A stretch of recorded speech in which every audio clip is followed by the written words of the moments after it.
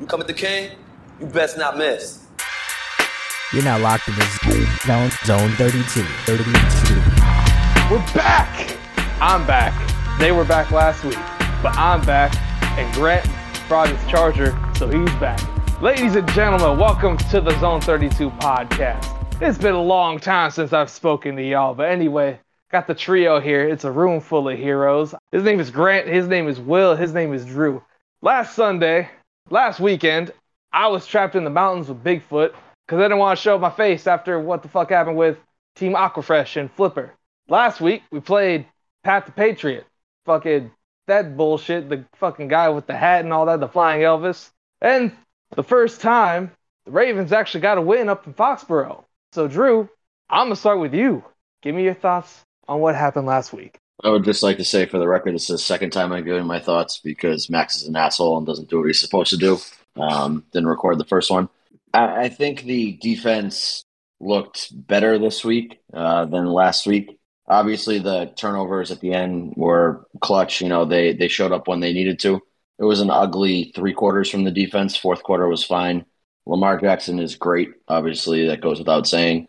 Devin Duvernay and Rashad Bateman are the best wide receiver duo in the NFL. And I really don't have any more hot takes besides that. J.K. Dobbins is, good to see him back. I'd love Ronnie Stanley to actually play this week. And then, maybe we'll actually look good on offense and defense. Marcus Peters being back for a full game and looking like the old Marcus Peters is good too. So I think good things to come from on the defensive side of the ball. Anyone else like to weigh in? That would be great. Yeah. I didn't know if we were in a sequence here. So, the turnovers were good, obviously. Marcus Peters being around the ball, it was good to see. Marlon was a fucking animal all day, and anybody who doubts him right now is not watching the game. Hamilton, people wanted to doubt that pick. Yeah. Well, and, he had a couple bad plays on tape for the first couple weeks, got lost, just did rookie shit. But he did something last week that, it's not scheme, it's not coached, it's pure instinct, pure athleticism, and it's why we took him at 14. He can make plays like that. So, our 3 guys that I think, and Marcus Williams didn't have to be like play superhero, but he was everywhere still. He didn't get, he didn't force a turnover, but he was all over the fucking field again. So, we had players making plays. I had a exchange with someone after the game that the defense itself to me still troubling because I don't think that the coaches are necessarily putting the guys in the best position. So it's like we're relying too much on players to make plays as opposed to like fixing what was wrong. The week before we got torched in the fourth quarter because we didn't have Marcus Peters or Marlon Humphrey on the field. And we had Kyle Hamilton out there relying too much on his instincts without any veterans around him. So, I don't know that what happened against the Patriots was a huge improvement over what happened against Miami, other than we didn't have this huge, the defense didn't fall apart, but we also didn't have a bunch of rookies in the field at the same time. So I'd like to see a better game called on defense this week. If we don't have that, we're going to get killed because we can have as many veteran defenders in the field as we want. If the coaching is bad, we're going to get fucking picked apart because it's a much different animal when you're going against Josh Allen and Stephon Diggs and Gabriel Davis and that offensive line and everything else. So, we saw encouraging things, but I'm still concerned about the defense. If your defense is going to suck for 3 quarters of the game and be good in the fourth quarter versus being good for 3 quarters and suck in the fourth quarter, I'll take that any day of the week, though. So at least they were clutch this week. It was concerning seeing Jalen Arbor-Davis getting burned every time he was on the field. He played like 9 snaps and gave up 2 pretty big catches to Devontae Parker. That's not good.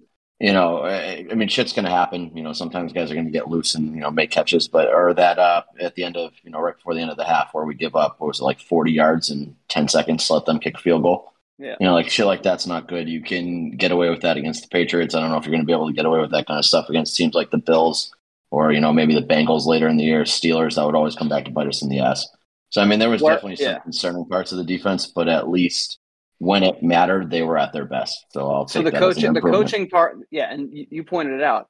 The us getting, Devontae Parker had like I don't know, what do you have, like 37 yards or something coming into the week on like 3 catches or something like that. So he put up 130 yards basically in a half on us. And it was like, okay, he torched Jalen Armour Davis. And then they were like, okay, we got to get him off him. And we sent in Pepe Williams, right? No, it was Jalen Armour Davis twice. Yeah, he got cooked. He got cooked twice. We rotated him off, and we put another rookie on him. That was like the next guy to cover him. I'm pretty sure also, or no, it was Brandon Stevens. Brandon Stevens got beat for that toe tap, and it's not the same thing.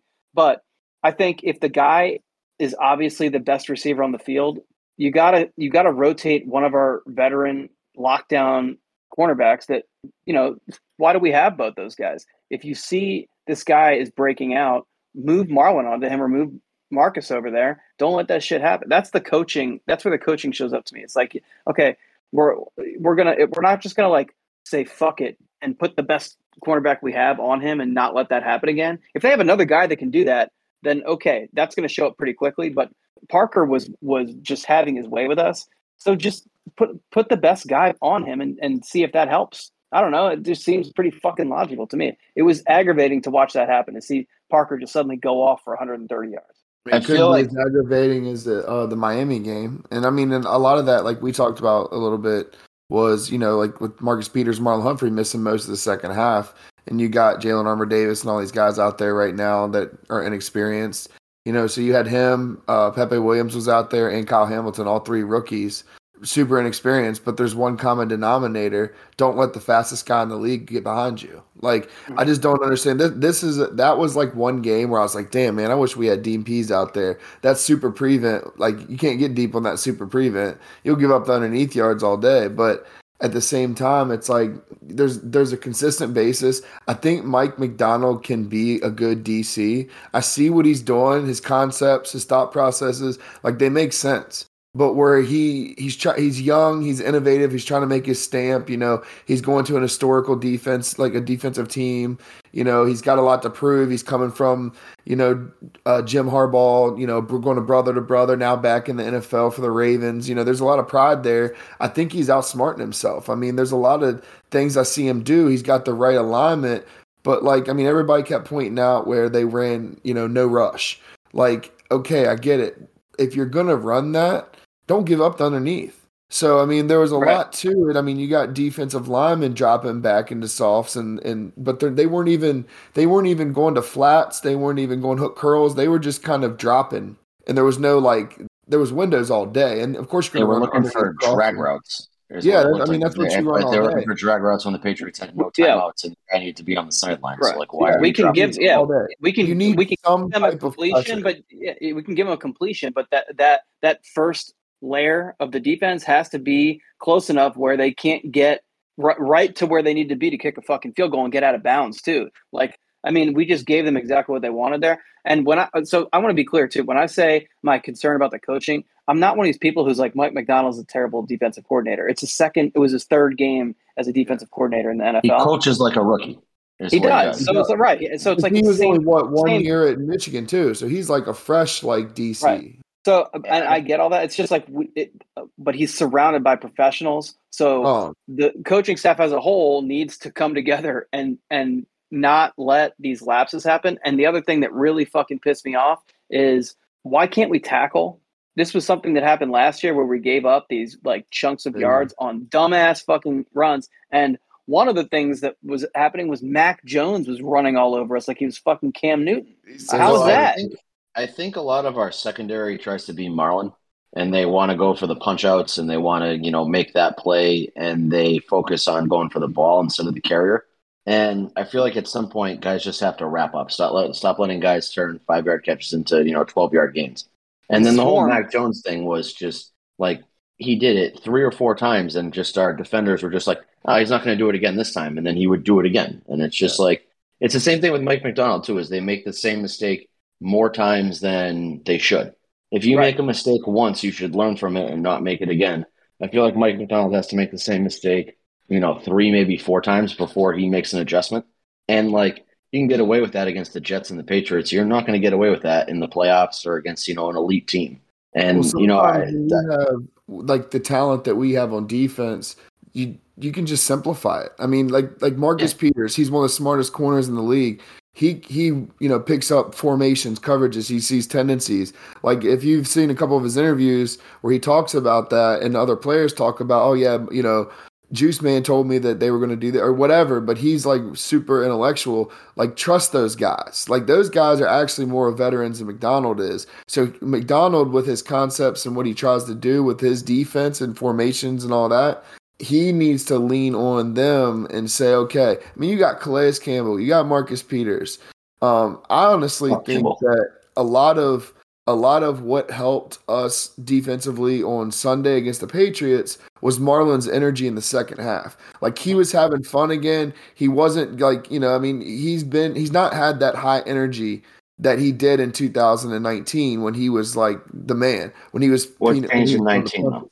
Yeah. What changed in 19? It was Marcus Peters. That is the guy. That is our glue on defense. I mean, just the difference between him being on the field fully healthy and him being off the field and injured, it's night and day. The difference that guy makes. I mean, he's the one guy who's going to get in somebody's face and tell them to fucking do their job better. And he's been good with the rookies so far. I haven't seen him do that yet because again, they're dumb kids, so they're going to make mistakes. He knows that. And he's also going to be the guy who's going to get in opposing player space and be like, fuck you, you just dropped the ball, you suck. Yeah. I mean, I just mean that like when Marlon started playing higher energy, the defense as a whole started playing with a higher energy. I agree with you. Contagious, and then they started making plays and then confidence was being built. But it was weird how I saw him, yelling and he made a big hit. Is what started it. He made a big hit on like a 3-yard. I think it was like a 3-yard out or a swing. It was that third and short or fourth and short play that he ended up. Yeah, he came up, made a hit. He pulled it up behind the line of scrimmage.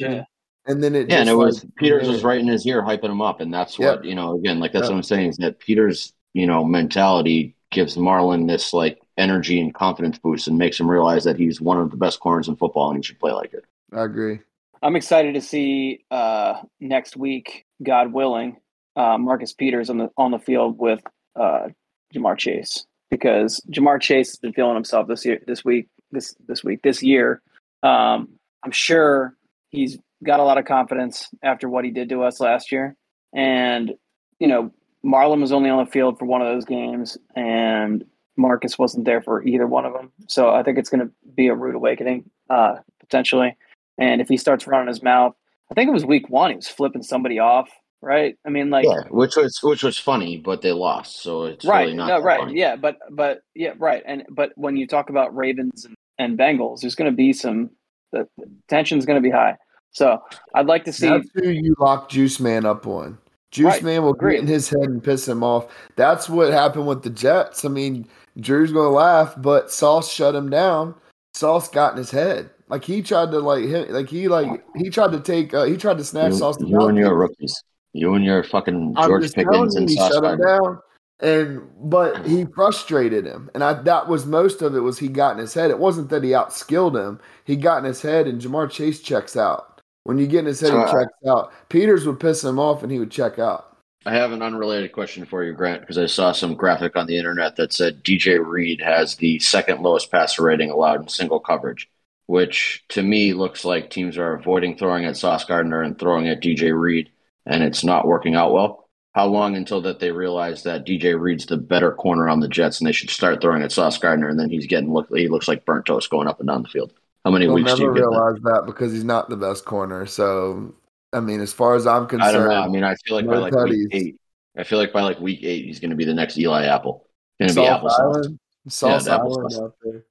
I don't know. I'm just wondering when that's going to happen. I mean, what happens? We have 2 really good corners. It's not like you're only allowed to have one. Yeah, but I mean, they're the Jets. Let's be honest here.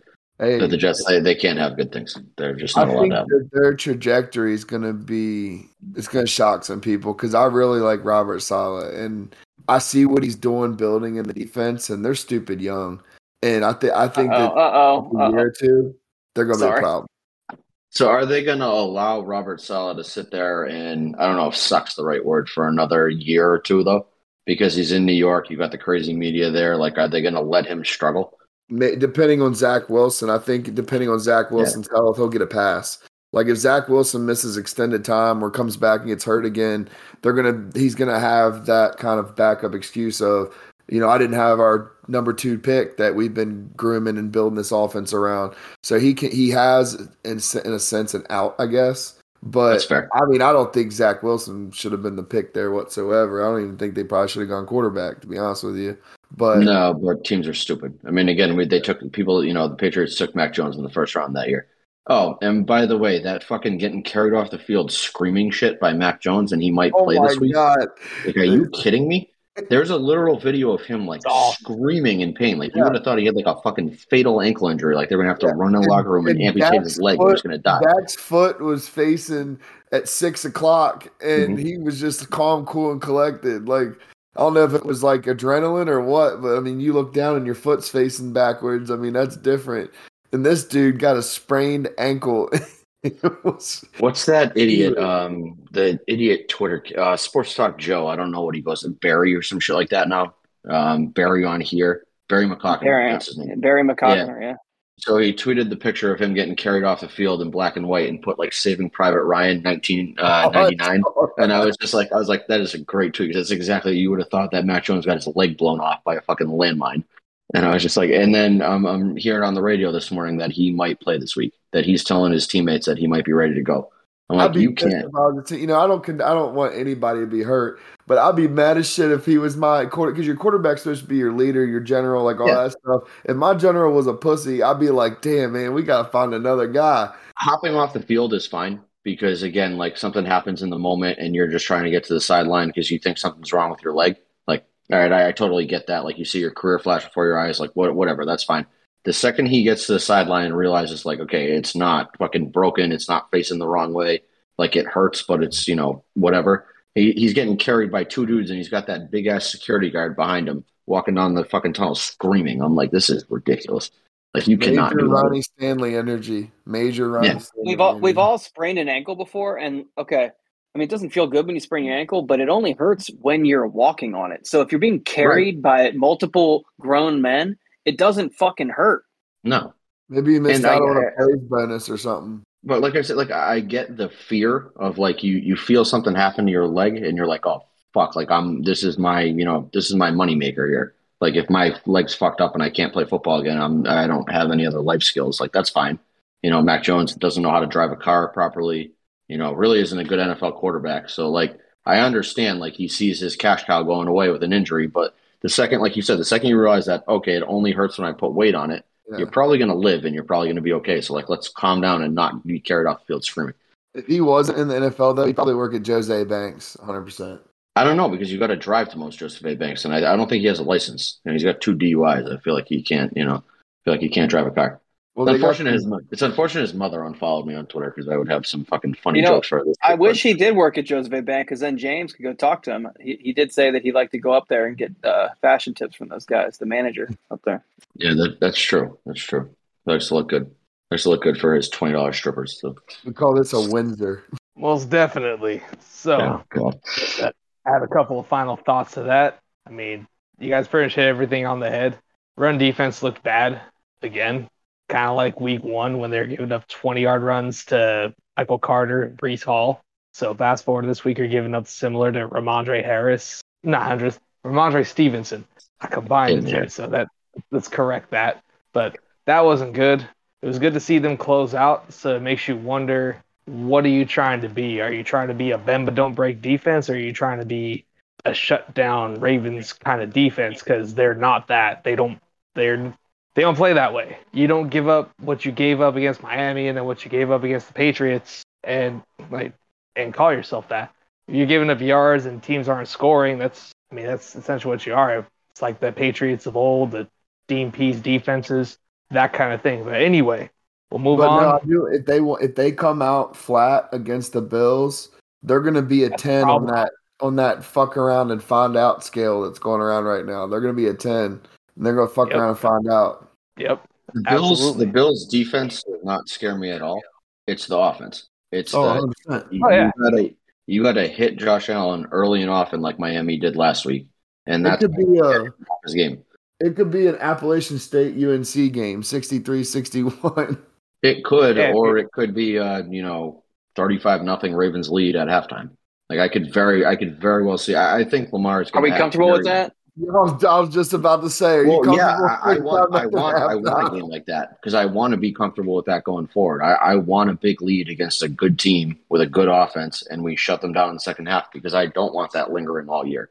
Because if we blow out some shitbag team and we carry it all the way through the fourth quarter, like that doesn't really answer my questions because we gotta do it against a good team with a good offense so that I can be like confident that in the future when we get up to a 21-point lead against a good team, like I know we're gonna hold on to that shit. Remember the days when we'd be up by a touchdown in the second half and we were just as comfortable as Justin Tucker lined up for a 40-yarder? Those were the days. Yeah, and now it's like no lead is safe for us None. at this point, and I want to be proven wrong on that. I do not want to go 17 games plus the playoffs this year and be like, well, we only got to start playing that clock game of it's 14 minutes left in the fourth, and like maybe they can get 3 possessions out of this, and we're only up 14 points, so that's not enough, and we got to score a touchdown this drive. I don't want to play that game all year. Like Yeah. that's not good for my physical health. Like it'll take years off my life. I'm not trying to deal with that. no, that's a fact. But to get back into the Bills and everything, if you're not getting, like you guys said, if you're not getting to that offense becomes an inevitability because they're gonna score. Like Josh Allen with time, that's an unfair receiver core to have to cover. Even though we do have one of the better quarterback tandems in the league, maybe the best with Peters and Marlon, especially when they're at the top of their game. But at the same time, you have some young CB3s and Stevens or Pepe or Jalen Armour Davis. So then you're having to cover whether it's Crowder, whether it's Isaiah McKenzie. As long as he does something stupid again and get tackled in bounds and the time runs out, that's cool. But that being said, they're young and you'll see them have their hiccups, so you can't fault them and call them trash yet. Like they're still learning, just like Kyle Hamilton's still learning, just like you guys touched on.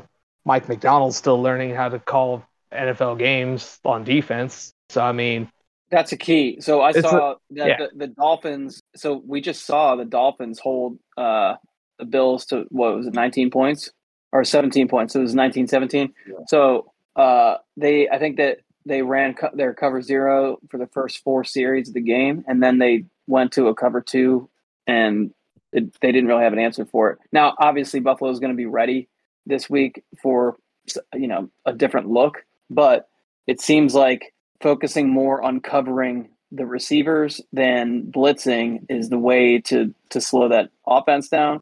I think if you blitz too much, Allen is mobile and strong. So like if you bring a cornerback and he doesn't get a clean run at him, that's not all you're doing is wasting a defender. So we got to focus on I think making it harder for Josh Allen to throw the ball as opposed to trying to get him moving around because we know how dangerous he is once he starts moving around. So, hopefully they're paying close attention and hopefully McDonald's ready to pivot quickly if his plan is not working. I will say in McDonald's defense, having watched him all last year at Michigan, early in the year last year, he had a shit showing against Rutgers, and Rutgers was in a game way later against Michigan than they should have had. They should have been. He had that Kenneth Walker game where Kenneth Walker ran for like 5 touchdowns and they had no answer to stop the run. And then later in the year, when you got to the Ohio State game, like he had figured it out by then. And, he kept Ohio State off the board for long enough that Michigan's offense could put up a big lead and Ohio State could never come back from it. So I feel like with time and with experience with the players that he has, he does tend to do better. But this isn't college and you're not playing, some shitty college that doesn't really have the same skill level as you. Like all NFL teams have talented players. Well, and these next 2 weeks are very important. Yeah, so are big. You got to beat the Bengals. You got to make a statement against the Bengals in Week 5. And I think beating the Bills in Week 4 is another big statement that you can make that rolls into that Bengals game. So these are 2 huge games, and I have no fear that the offense that Lamar Jackson is on a mission this year and that he's not going to do his thing and he's not going to put up, 3-4 touchdowns. He's not going to put up 35 points, but you got to have the defense to back that up because we can't be in, 35-31 shootouts every week. Dude, Lamar is so fucking locked in right now, and I love it. He is locked in. I have no doubt about him. I don't want us fighting 500 though. That's my thing. It's like we lose this game this week, and then it's like, all right, got to win a game to get back to 500. Got to win another game. So I don't like that idea. It's early in the season, but it's not that early in the season at this point to be at that point where we're having to string together wins to get over 500. We should win. We should win this division easily. We should win this division easily. We are better than the Bengals. We are obviously better than the Steelers, and the Browns are hanging around right now, but they clearly are not on the same level as us, and we don't know what they're going to look like with Watson when he comes back. But we have this when he's to come back week 13. We have until week 13 to build up a lead on them, where it doesn't matter when he comes back. So we can't. They're 1-3. So I mean, you need to take advantage of that. Exactly right. So right now is when we need to build up a lead in the division. Winning the division should be the absolute number one priority, no matter where we fall in the seeding. Winning the division, because we're not going to be worse than fourth. We're going to get a home game out of it. So, or we may get a home game out of it. I guess we got to be in 1, 2, or 3 seed. But we sucks. So that should be an easy. You should definitely, if you win our division, should 100% be top 3. Right. We need getting a home game and winning the division. Like those are the priorities. The seeding, I don't really give a shit about. I'm not overly concerned about anybody except the other teams in our division winning those games. But winning games against Buffalo goes a long way. And winning the division means you took care of business against the Bengals and the Steelers, who have been an issue for us the last couple of years. Right. And so, you got to take care of business there and, kind of get that monkey off your back. For whatever reason, no matter how bad the Steelers are, they always give us a problem. So let's not have that be a problem this year. Oh, I remember the Charlie Batch games. Yeah, it's always ugly. I mean, again, even that game where we had our fucking JV COVID squad and they had their all-stars, we still it was still a close game. It's always close. It always comes down to some meaningful play against them. And let's hope the ball bounces our way this year. Let's hope that it's Marlon making that strip sack in overtime that wins us a game, or it's not Antonio Brown reaching over the goal line at the last minute to take a game. Let's make sure that Greg Roman calling the exact same play twice that turns into a pick six, the Robert Spillane pick six. I know Lamar Jackson has those Pittsburgh games circled because there's been a couple of losses where it's one play made the difference. I know at least one of the losses we have to them since Lamar has been started was that Robert Spillane pick six game where I think it was the first throw of the game maybe. But they're down in 6 and 10 for first day over the middle. Yep. Yeah, so I know Lamar remembers that, and he's that game. We lost that game by 4 points or something like that. So the pick six was truly the difference in that game, and it was the first points that were on the board. So we were chasing that game. Quarter collapse too. That game, weren't we up? I think we were winning, and then we ended up losing. But I think we were up 6 or 7. It wasn't a huge lead that we blew. It was just kind of. It was one of those back and forth games. But it was one of those. We would have been up by 2 scores if not for that first mistake. So and then there was another pick on a dumbass play call later in the game. So these are things they're easily fixable, and it's not the same team. None of that matters. But I know Lamar remembers all those games. I mean, he seems to be checking off the calendar this year. Of you got your head-to-head with Flacco that you looked great and won. Mm-hmm. Miami gave you an issue last year, and people said that they exposed you that you can't throw against pressure. And he came out and tore them apart. And they claim that Lamar wants to go play for them. Yeah, and then so the first game against the Patriots, we won when Patriots were 9-0 coming into M&T, and we beat them and knocked them off that. But then the next time it was that weird rain game at Gillette where it was gross weather, and they ended up pulling us. Yeah, and Lamar had a fumble that game that was meaningful, and people were dropping passes everywhere. So it just seems like he's checking off his list of these are my revenge games. So I think this week against Buffalo is that playoff revenge game. He's because Steve Buscemi and Billy Madison before he puts his lipstick on, checking off. Yeah, he's got his list, and he's he's ready to fucking take out all his enemies. So Yep. Well, one thing that will go a long way with the key to victory, double teaming Von Miller. Doesn't matter if Ronnie Stanley's back or not. If he's your first game back going up against him with the way he's playing to start the season, help. If Ronnie doesn't play, if Ronnie doesn't play this week, I'm gonna fucking blow a gasket. After today, where he's given his interviews but so this is the first time he's spoken publicly in a while, probably over a year would be my guess. Yeah. And he's talking about, I feel great. I feel like I'm almost there. I'm ready to go. Just fucking bite the bullet and get on the field, man. Flaley looked better as the game went on, but that was because we put Ricard behind him almost every play and gave him that second blocker to help him. So, he's raw. Flaley might be good in a couple of years, but he's not ready to be your starting left tackle. But you're paying Ronnie Stanley $100 million contract. Fucking get on the field and play. But I think that's set up even when Stanley comes back with Ricard on a help side, not necessarily his side, but that might give a little bit of leverage away to help his health overall if he knows that he's got some type of help. But that sets up those flares and those little mini wheels and those hooks and those types of routes that Ricard runs when he fakes those blocks and releases. So, I do like how they used him that way on Sunday. Yeah, that's the right way to use Patrick Ricard. Other than being your short yardage back, that's the other thing that he's best at, is that he'll find somebody and he'll hit the fuck out of them, and he'll make sure that they don't get to the quarterback.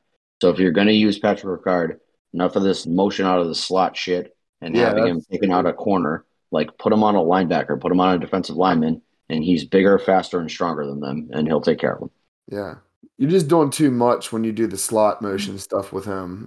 There's no point in even having him out there. What is he going to do? He's going to run. Yeah, because you know that he's not going to draw a corner, and you know that he's not. You're not, diagnosing any kind of man coverage there or anything like that. You're doing motion for the sake of motion at that point, and that's what's the point of that?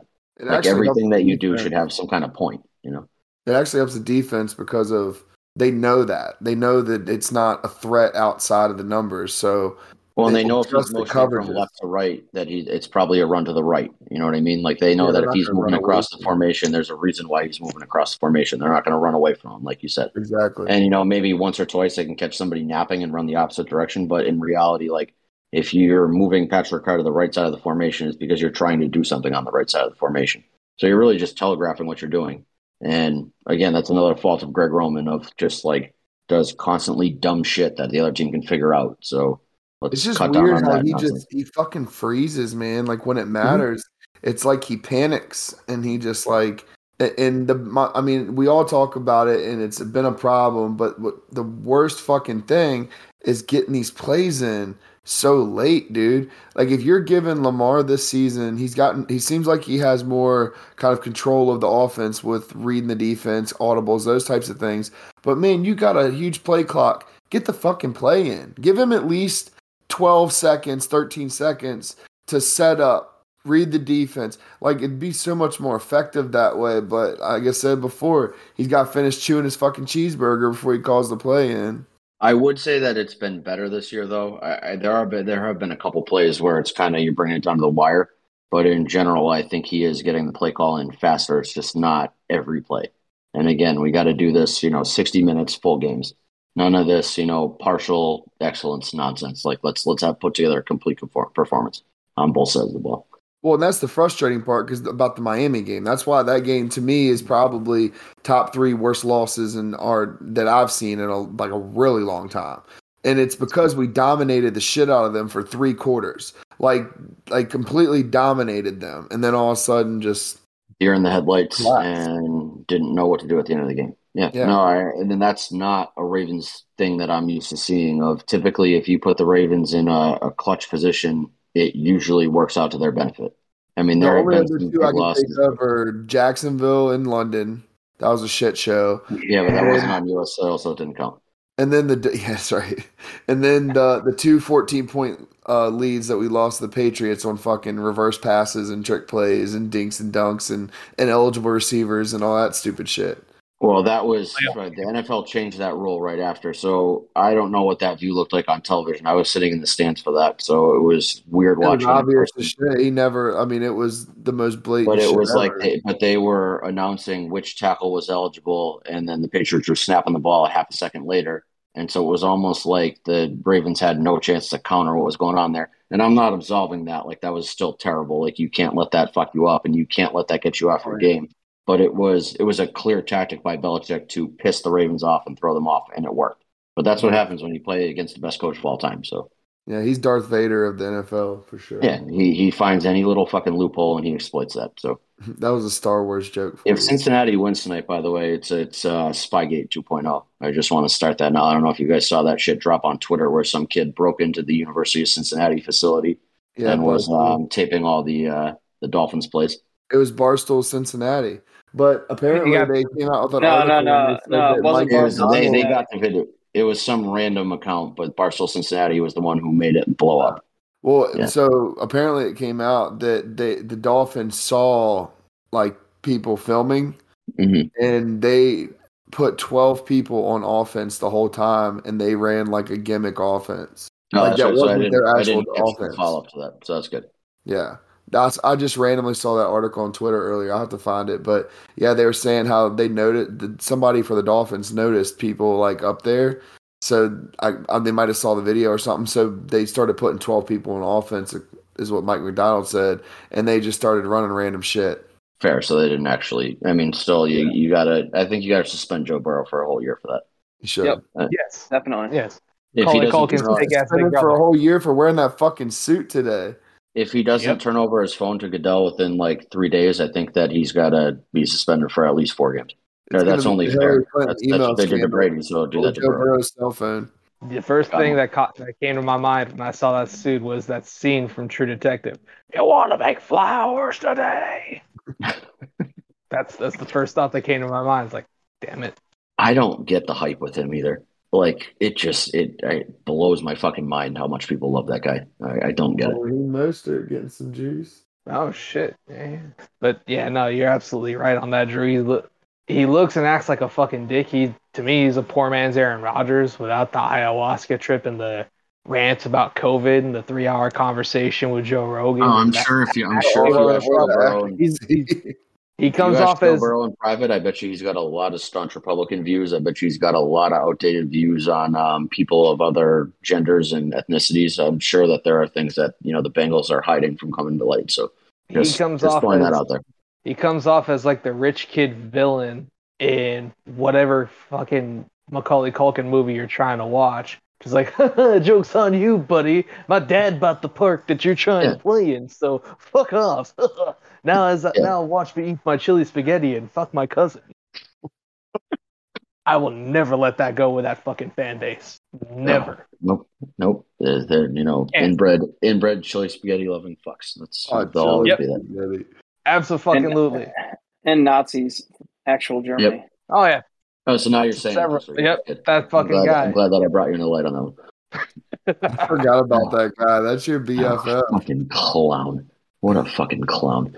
That whole Bengals fan base, there's just fucking losers who got overhyped on 1 year.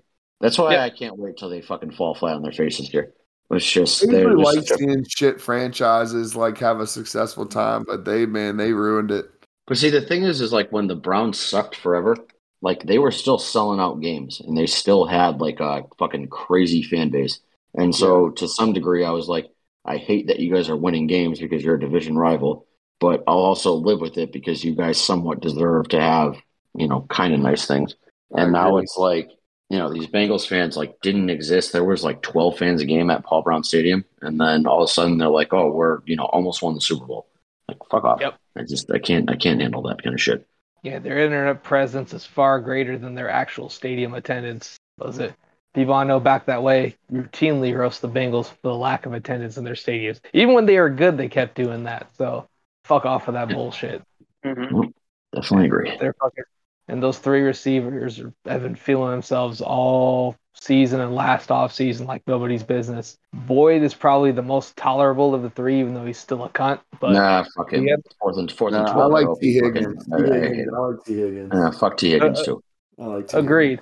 Anybody Grant likes, I don't like. So I know. I'm just gonna start making up people. I'll be like, man, I love Jimmy Neutron, and then be like, man, fuck Jimmy Neutron. Yeah, he's our boy genius.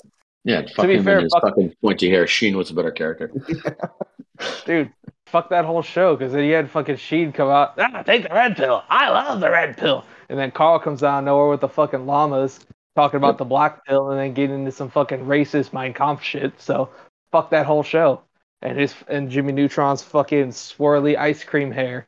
His dad was kind of funny, even though he kept talking about pie. Of course, that's kind of the whole attraction with Nickelodeon in dads anyway, because they're all fucking batshit crazy. The best one, though, was Professor Membrane, Invader Zim. It's a good thing I exist. I'm telling you. I got future Zone 32 episode ideas of we bring Robert on here and let him just spout off any take that he has, and Will and I just demolish him for like an hour. And then the next week, Grant will just give me a list of people that he likes, and I'll go through why they're terrible people and why they're bad at whatever they do. I'll make you a list of like my favorite player for each position. We got Robert do a fucking top 10, top 15 wide receivers again.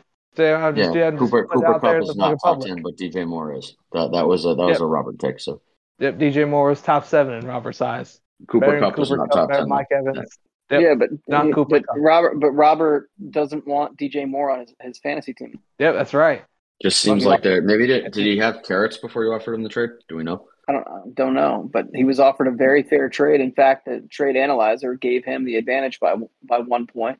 And you always get by the trade analyzer. Yeah. Watson. Yeah. Other than the problematic name of the trade analyzer on ESPN, which is Watson, for the record. I don't know if somebody overlooked that, but yeah, that's not great by ESPN, but it is what it is. But yeah, Robert just seems to be going back on his word here that DJ Moore's top 7 wide receiver and he doesn't want him. It just seems questionable behavior by him, if we're being honest. I can't wait. You might want to be weary of those Watson happy endings from ESPN. Oh. I can't wait until we get back to the Twitter group chat and I let him know that trade was just bait for us to talk about on this podcast. Damn right. So does he pull what he did with the Cooper Kupp stuff, where he deletes everything and it's just like, oh, I was wrong. Oh, shit. You know what? While we're doing this, I'm going to look these up and start retweeting them. Might as well. Yeah, I mean, that was a long thread of bad Robert takes that just made my Mike Evans take look terrible because he was on my side. If you ever have a thought on a wide receiver and Breakfast Carrot / Robert agrees with you, you're probably wrong. So you should get rid of that take. Nah, that's a fact. Yeah. And on that note, I think it's about that time for us to tell you we'll be back next week with another Zone 32. We'll be roasting Robert. We'll be roasting the man who runs the Purple Pants account, some more Thomas, because you have to. No, we haven't. We haven't. I thought about him when I went to Target one day. They had a sale on tiki torches, so I stood there. I thought about him on January 6th, but then I forgot about him. So. Yeah, exactly. But anywho, we'll be back next week to talk about this, that, and the Bills game and whatever the fuck happens with that. I might make some Old Bay wings, but I might not make Old Bay wings because fuck that shit. Eat buffalo wings after you play the Bills. But anyway, now I'm gonna make a noise. See ya! Zone 32.